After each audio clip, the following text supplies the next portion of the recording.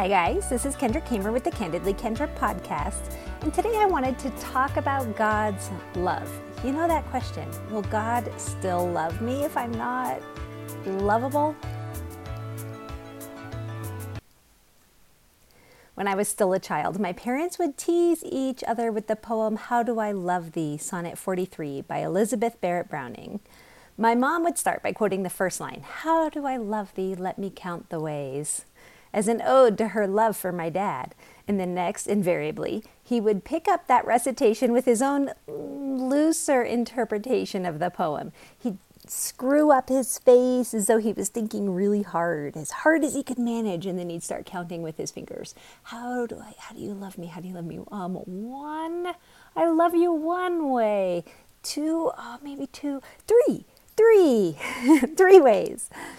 My memory of my parents' playful, poetic performances sprang to mind years later when I found my own great love, Steve, who's now my husband. As we grew closer over the course of 5 years of dating, I wanted to understand his feelings for me. What does he see in me? What does he love about me? And so, not one to idly wonder, I asked him, what do you love about me? I wanted a numbered list. Number 1, I love how beautiful you are. I love your hair. I love your eyes. I love your smile. Number 2, I love your sense of humor, the way you make me laugh. Number 3, I love how you love God. I had it all figured out, right? This is easy. You can do this. Number 4, I love how you bite your nails when you're nervous. No, he would literally never say that. Number 5, I love the way you brighten up a room. But Steve, God bless him, is never one to tell me what I want to hear. Instead, he took a page from God's book, literally, and said, I love you because I love you. Lame. Except, what if that's the best love poem a girl could ever hear? I love you because I love you. When Steve said that to me, I was not impressed. I wanted to be so amazing in every way that he couldn't help but love me. I wanted to be irresistible because of the nature of who I am. But what if I lost that? What if the beautiful things about who I am were somehow lost?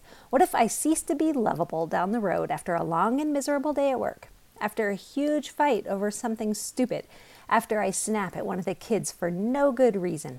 After my mom dies and I'm mired in sadness? What if my light goes out? Will you love me then?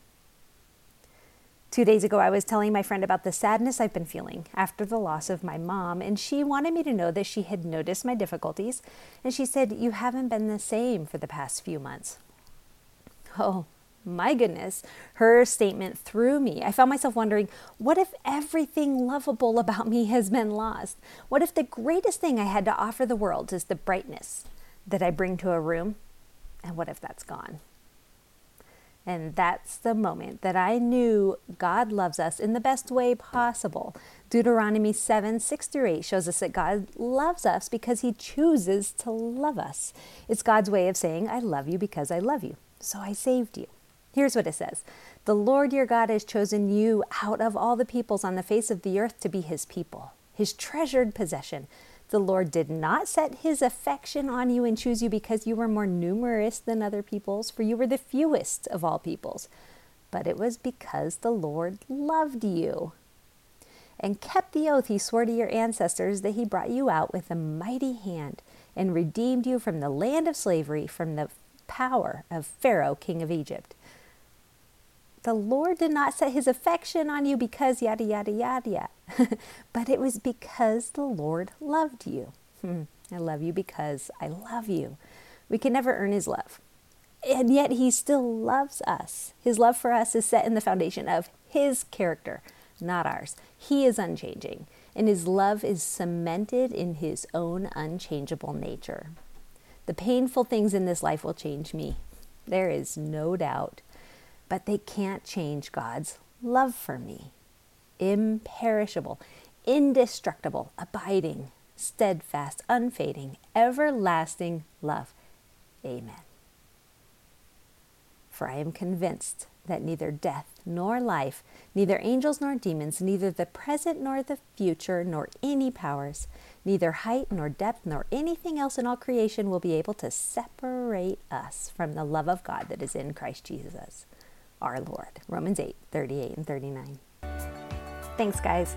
Check out my website, candidlykendrak.com, my YouTube channel, Candidly Kendra K. I hope you guys are having a great day. Just spend some time soaking in the love that God has for you that you cannot mess up. I praise God for that. I'll talk to you guys later.